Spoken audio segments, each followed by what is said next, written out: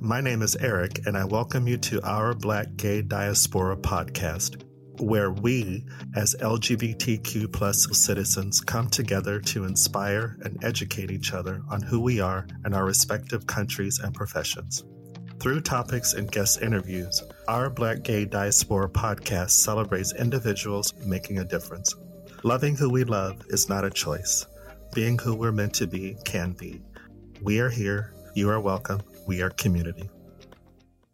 Hello, and welcome to another great episode of our Black Gay Diaspora podcast. I'm your host, Eric, and today I am joined by Antoine Craigwell, President and CEO of DBGM Inc., an organization which is, quote, dedicated to recognizing, articulating, and highlighting LGBTQIA+, Black and people of color in the African diaspora and their mental health needs, end quote.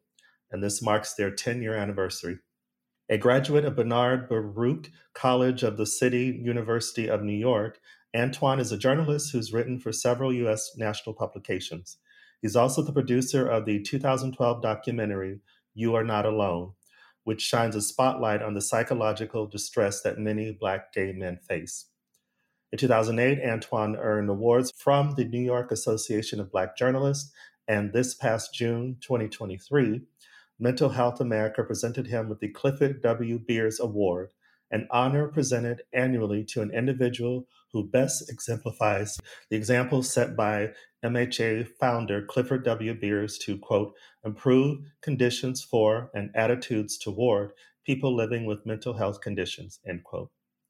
There is so much more I can say in this introduction, but I think it's best if you hear it from Mr. Craigwell. And so without further ado, greetings and welcome. How are you?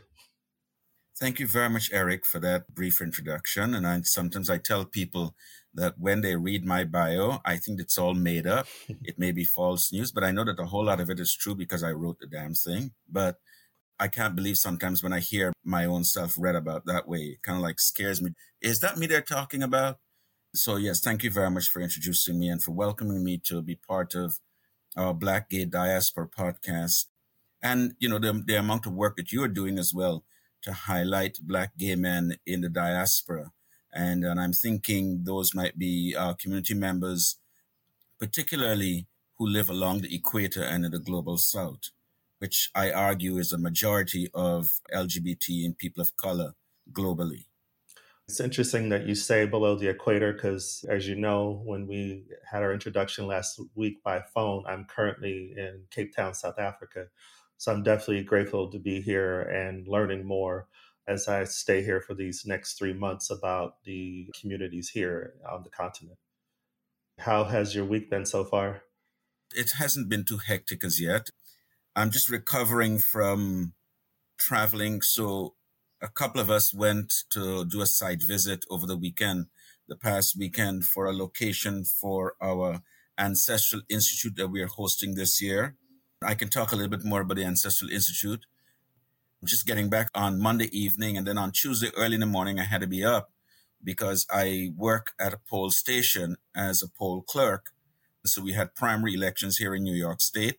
So I was working at a poll station. I had to be there at a poll station at 5 o'clock in the morning. I didn't leave until about 9:30 Tuesday night.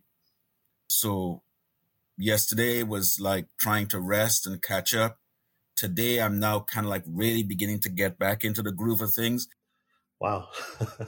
Well, first of all, just hearing your week so far, I haven't had such a colorful or as busy week. So it's amazing.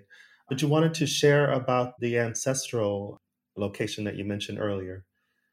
Right. Well, I know that's something that we might have talked about a little earlier. And it's one of the things that DBGM, the organization, launched last year. It's called an Ancestral Institute. And the idea behind the Ancestral Institute, which for me seems a little unbelievable that really and truly this may or may not have been done, or somebody else is not already doing it. The Ancestral Institute is intended to be very simply an opportunity to reconnect with our ancestral healing rites and practices, identify contemporary psychological constructs, meld the two things together, and create a unique form of mental health care for Black and people of color. We've arrived at this quite by accident in a sense, because we're like, it's the next logical step to a lot of the work that we're doing already in mental health care, mental health awareness for Black and people of color. Why is it that there are things in us, intrinsic in our DNA, that was passed on to us from generations, that we carry within us, that we use to help ourselves and help others? And how can we tap and reconnect back to those? There is the concept that is everybody in the grandmother is talking about, is about reconnecting with your past, and it's about intergenerational trauma and transgenerational trauma. Yes, we acknowledge that there are traumas, but here's the thing.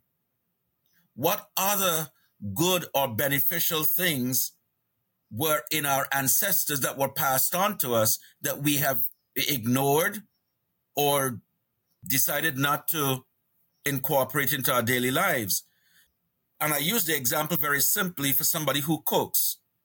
You know, you got a sense that the food needs something, a little bit something more. And so you reach your hand into a jar and you take out that ingredient.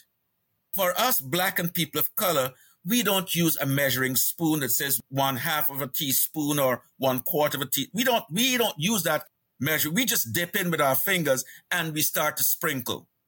Let's stop for a minute and ask ourselves, how did we know what it is that the food needed, first of all? Second, how do we know how much to sprinkle? And third, how do we know when the food that we're cooking has got enough of this new ingredient?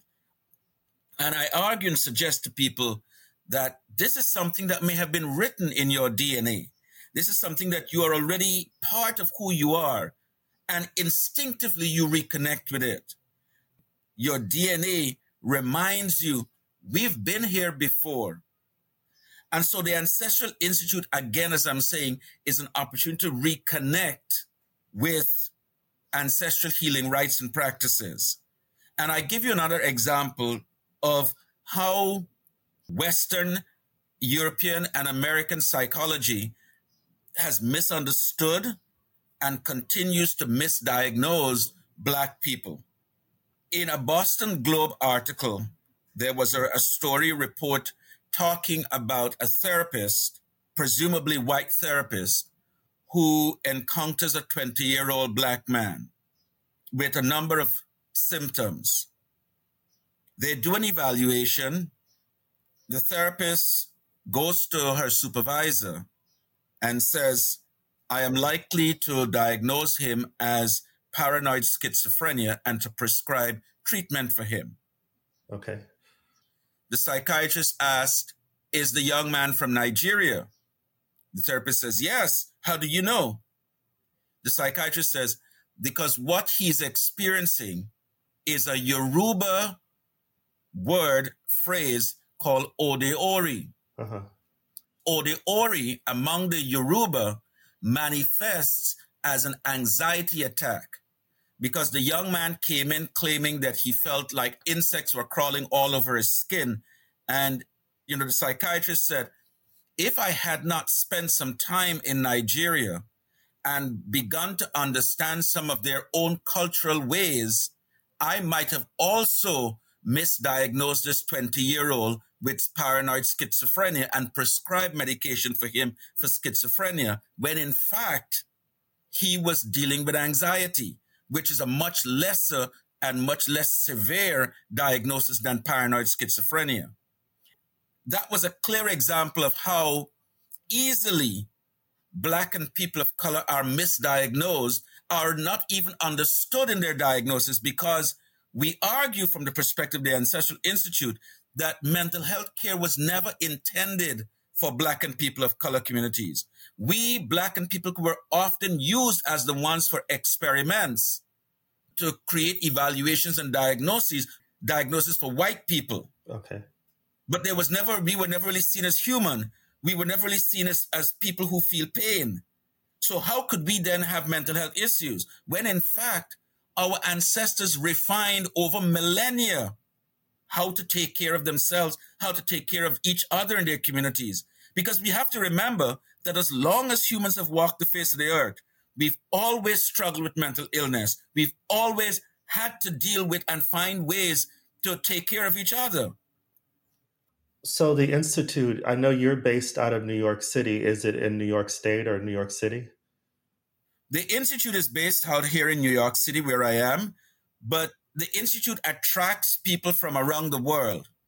So some of the work that we are doing in the Institute is divided into at least 3 different components. One is connecting with ancestral healing rites and practices and learning from what was done and how it can be adapted or included for today. The other component is a research component, and there's a theme of researchers that are based in South Africa, at the University of South Africa, at Northwestern University, and I think at Stellenbosch University, who are working and collaborating with other psychology researchers throughout the continent to look at the gaps in literature. Where are there opportunities that the literature does not talk about mental illness from an indigenous African perspective? What does that look like? And the third component of the Institute is building a curriculum that we can teach high school and college students and university students, and also clinicians in training, so that a clinician at some point in time in their therapy, particularly a Black client, can, for example, say, the next time you're coming to therapy, bring your drums and meet me at this drum circle, and our therapy for today will be drumming. Instinctively, we know inherently that drumming, the sound reverberating through our bodies, the sound coursing through our cells, right all the way down to the mitochondria in our cell structure. We know that the sound of the drums has a healing property to it. Or a therapist might say, for your therapy next week, meet me in such and such a park, and we will just sit among the trees and meditate. Be in the silence and feel the open air, the environment, the trees, just to be there in nature. Because we also know that nature has a therapeutic effect on us, because we are also, as humans, part of nature. Right, very much so. You shine a spotlight on something that I've become more aware of. I've spent most of the last 3 years outside of the US, between Sweden and the UK. And one of the things coming from the States for me that it's not backed up by science or research, but I believe the reason why that Europeans or people of European descent are more self-aware is because they know their histories. They know their cultures, their unique cultures, depending on where they come from. And so, yeah, you talking about that makes sense to me. But also realize, too, that with the enslavement, that there was a systematic cultural removal. And I think it might have been W.E. Du Bois or Marcus Garvey or even Malcolm X who might have said that if you do not know your culture, you do not know your history, you are lost. Because then anybody can come and tell you anything and you will believe it, because you do not know your culture, you do not know your history. And the white community, through the colonialists and enslavement, systematically removed Black culture from among them. Our language, our food, our music, our dancing, our drumming, our belief systems, our worshiping, our sense of community, our sense of family, our sense of belonging, our very identities have been transformed. Yeah, wow. Your background, I know part of it is journalism. You're a writer, but when did you become interested in mental health and connecting that to the Black queer community, the Black community in general? I often joke and tell people that I grew up in a mental asylum. My mother was a nurse in a mental hospital in Guyana, where I'm from. And as a child, she would take me to the hospital with her, when she go to work. She will take me with her. It was those occasions when she didn't have anybody to look after me, any child care. And she would leave me in the company of some of her friends in the kitchen. They would take care of me. They would make sure I eat. I would lie down on a bench and I would sleep. But I also had the run of the entire hospital. And when I tell you run, I mean literally run. As a child, I ran everywhere. I never walked anywhere. I'm always running. And even today, I don't run, but I walk very, very quickly. I walk very fast. My journey to mental health today, it's been an interesting line if I can trace it all the way back to childhood and, growing up in that mental asylum with my mother as a nurse. Because later on in life, I became a Jesuit. And as part of my Jesuit training, after I'd taken my first vows, I used to provide spiritual direction. And there were elements of spiritual direction that I've come to see as a form of psychological counseling. And then over the years, I, meandered through life, did a number of different things after that, until I came to the point where I thought about taking my life back in 1999 and stood on the platform, the subway platform at 34th Street Station, and was on the very edge as the subway was coming full speed into the station and was about to propel myself forward. I stopped and I thought about my mother. We had just buried one of my sisters. And I thought to myself, I cannot visit on her another tragedy, another death. So I stepped back from the edge. And realizing that it was a lifetime of lots of issues that have just come to the fore, that had all risen to the top, that propelled me or was a catalyst for me to stand on the edge of that platform, that I realized that there really was not very much in the way of mental health care for Black people or for anybody like me. Coming on down 2007, 2008, 2009, I was hearing stories from other Black gay men and recognizing that many were stuck in a kind of a rut. And it was a cycle, rinse and repeat.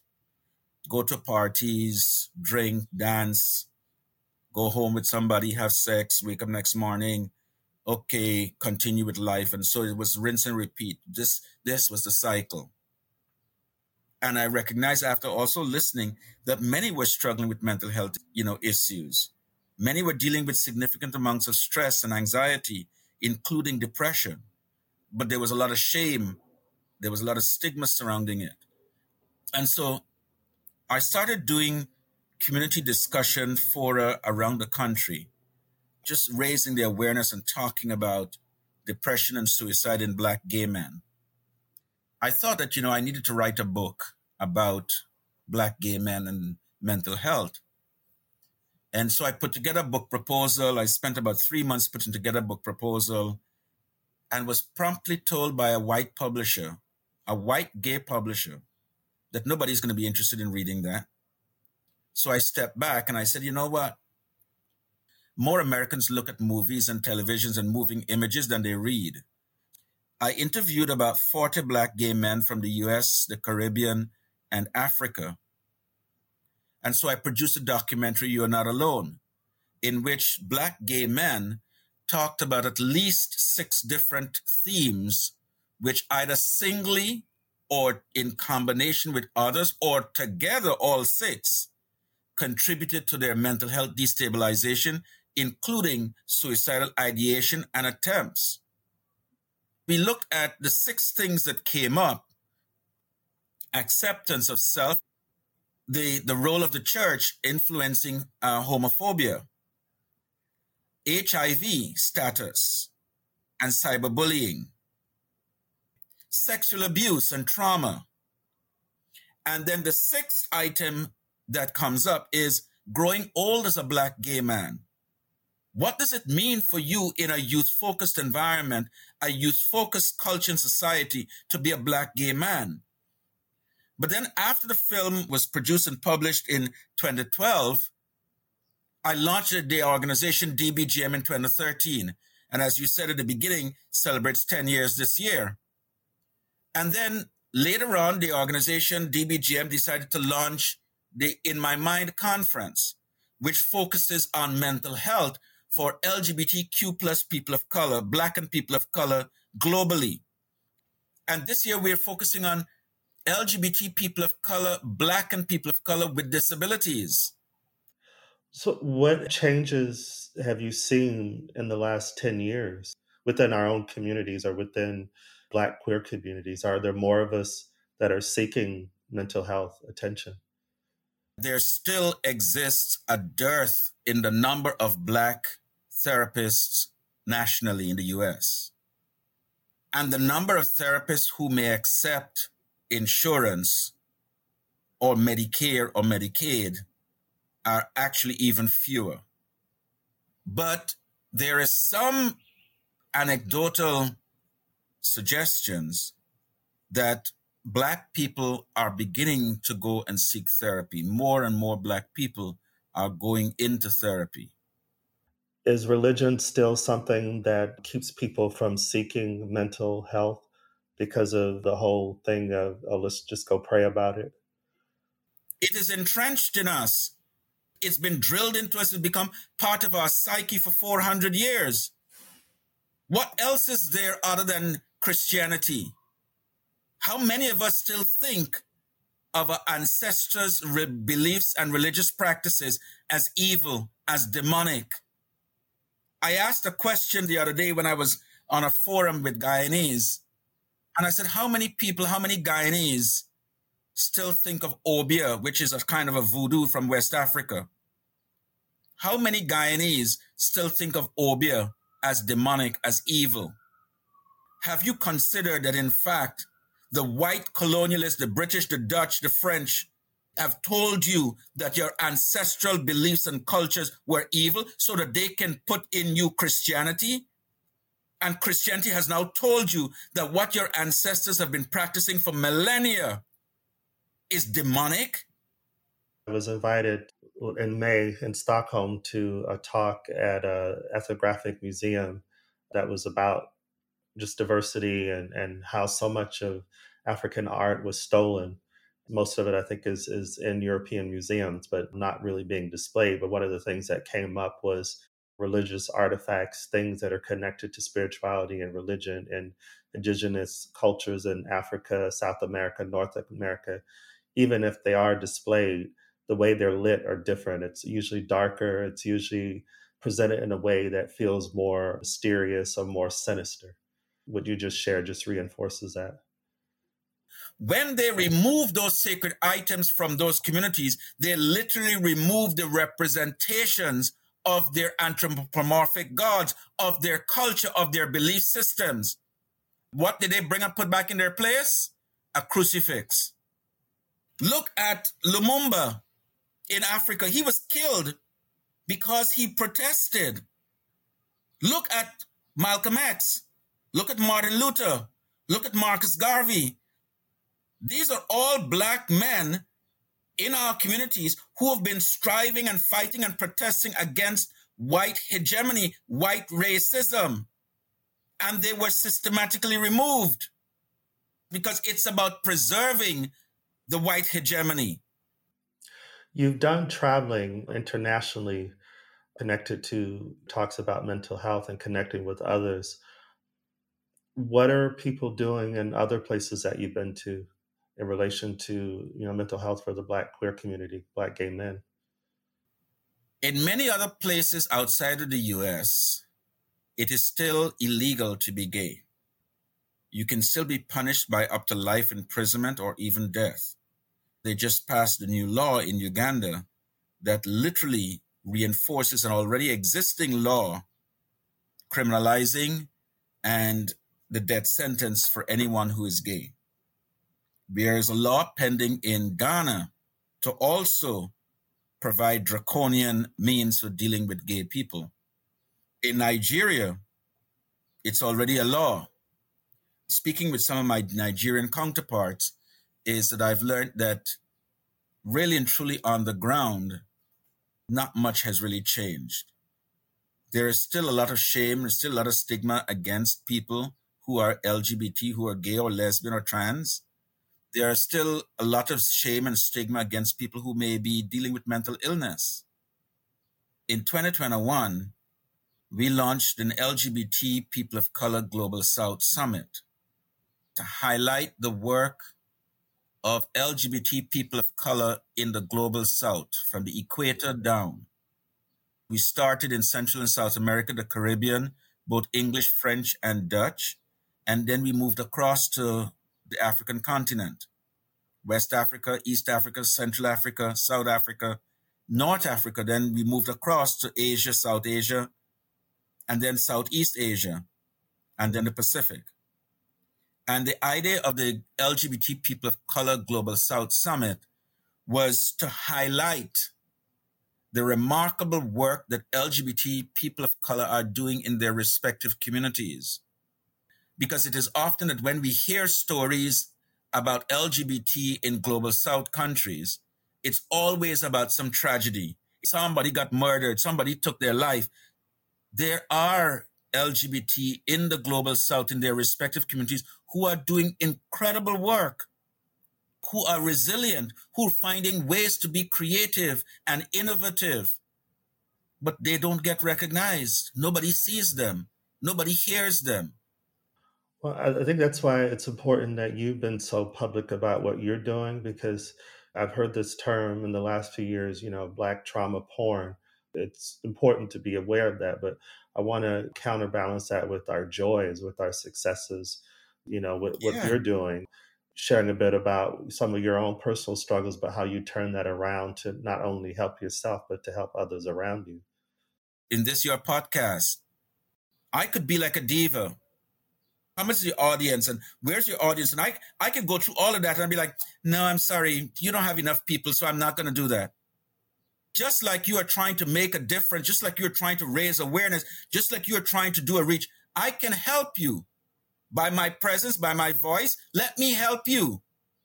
You are trying to make a difference. Why shouldn't you be supported? Why shouldn't you be encouraged? And thank you. And just you saying that, for me, a reminder to me that I have to stay focused on the purpose, because I can get caught up myself because I am doing this and the numbers and all that. But I have to say, yeah, that's on some level helpful. But if I'm not focused on the main goal, then it's empty. Yeah, just the other day, I was at an event that I was supposed to speak at. There weren't as many people that the organizers expected. And I said to them, even if one person shows up, we are going to go ahead. Because that one person that came for a reason, and we need to respect that one person and provide for them. If we are just going to be about having a room full and hundreds of people, then we are missing the real purpose of why we're doing this and why we're here. That is something that I learned from back in my days as a Jesuit, when I would preach in churches.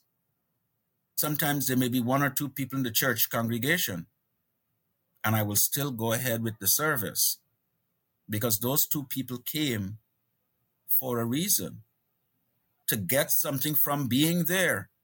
And my job to provide a service is to provide for them. Thank you so much. Of course, I'm listening, but I'm also absorbing. Yeah, I'm just thankful that you came on here to share. And, the same thing on this end, I'm going to share about you as much as I can, what you're doing and your work. And I know you have the upcoming conference in October. Looking forward to that. But do you want to share about that? Yeah, well, so like I said earlier, we've got the In My Mind conference this year is coming up on Thursday, October 12th. So we'll begin registrations maybe sometime in the next 2 weeks for the conference. I hope to be able to publish the conference program next week with all of our speakers and presenters and breakouts. We will have that ready by next week that we will publish on the website. So the conference is on October 12th. It's from 9 a.m. to 5:30 p.m. And it's going to be at Hofstra University out in Long Island, Hempstead, Long Island. It's just a one-day conference, and this year it's focused on LGBTQ plus Black and people of color disability communities. So it's about Black and people of color, LGBT, who have or struggle or live with any disability. On October 27th to 29th, we'll be hosting the Ancestral Institute. We would likely be hosting it at Silver Bay YMCA, which is located in the Lake George region of upstate New York. And somebody who may be presenting at the Institute mentioned to me that in October, at that time of the year, upstate New York is just beginning to change colors, the fall colors. So it is likely that over that weekend at the resort, it might be ablaze with the fall colors of reds and golds and oranges, with all the trees changing colors. So it'll be occurring at a time of seasonal change, changing how we think about our mental health, how we think about engaging with our mental health, how we think about connecting with our ancestry for our mental health. So all of these things are coming together. Now, the Ancestral Institute event in October, will that also be both in person and online? We are going to be working that some aspects of it may be streamed on Zoom. So there's going to be a hybrid component. Some other aspects may not. Okay. But there may be occasions on indoor with some of the workshops or some of the sessions that are happening indoor that we could possibly stream those. Do you have any final thoughts or insights? Maybe just to suggest that we encourage especially Black gay men or Black same-gender loving men. And you'll notice, Eric, that I choose not to use the word queer because the queer etymologically is derogatory, and I do not feel that we should appropriate that and make that part of our identities. I would say Black same-gender loving men or Black gay men, to learn to reconnect with your ancestry, learn your story, learn where you come from. Because I think learning and knowing your history, knowing your story, helps you to understand yourself a little better, helps you to understand your place in the world a little better, and help you to understand how you can move forward and achieve the kind of healing that you require. Go back and do some introspection and thinking, and if necessary, find somebody to talk to professionally. You may be all that and much more, but only when you have reconnected with your story. So ask your mother, ask your great aunt, ask your grandmother, what can they tell you about the family story? What can they tell you about any secrets or things in the family that we no longer talk about? What is that story? The importance of history. Yeah. Thank you for that. Where can we engage with you online? So we have our website, the dbgm.org. So it's D as in David, B as in boy, G as in God, M as in man.org. Or there is inmymindconference.com. So In My Mind Conference is all one. Or there is the ancestralinstitute.org, which is Ancestral Institute, all one word, .org. I'm on Facebook. DBGM is on Facebook. The Ancestral Institute is on Facebook. In My Mind Conference is on Facebook. We're also on Twitter and Instagram, so you can find us there. On Instagram, I have used for my identity on Instagram as one of the indigenous spirits in Guyana called Masakura Man. Masakura Man is one of the indigenous spirits in Guyana among the indigenous communities. Well, again, thank you. And I look forward to this story being released and sharing it with this growing community. Thank you. Thank you for spending time with us. If you enjoyed this episode, please rate, comment, and subscribe. Share with your friends too. You can also follow us on Instagram at Our Black Gay Diaspora and on Twitter at BLK Gay Diaspora. Until next time.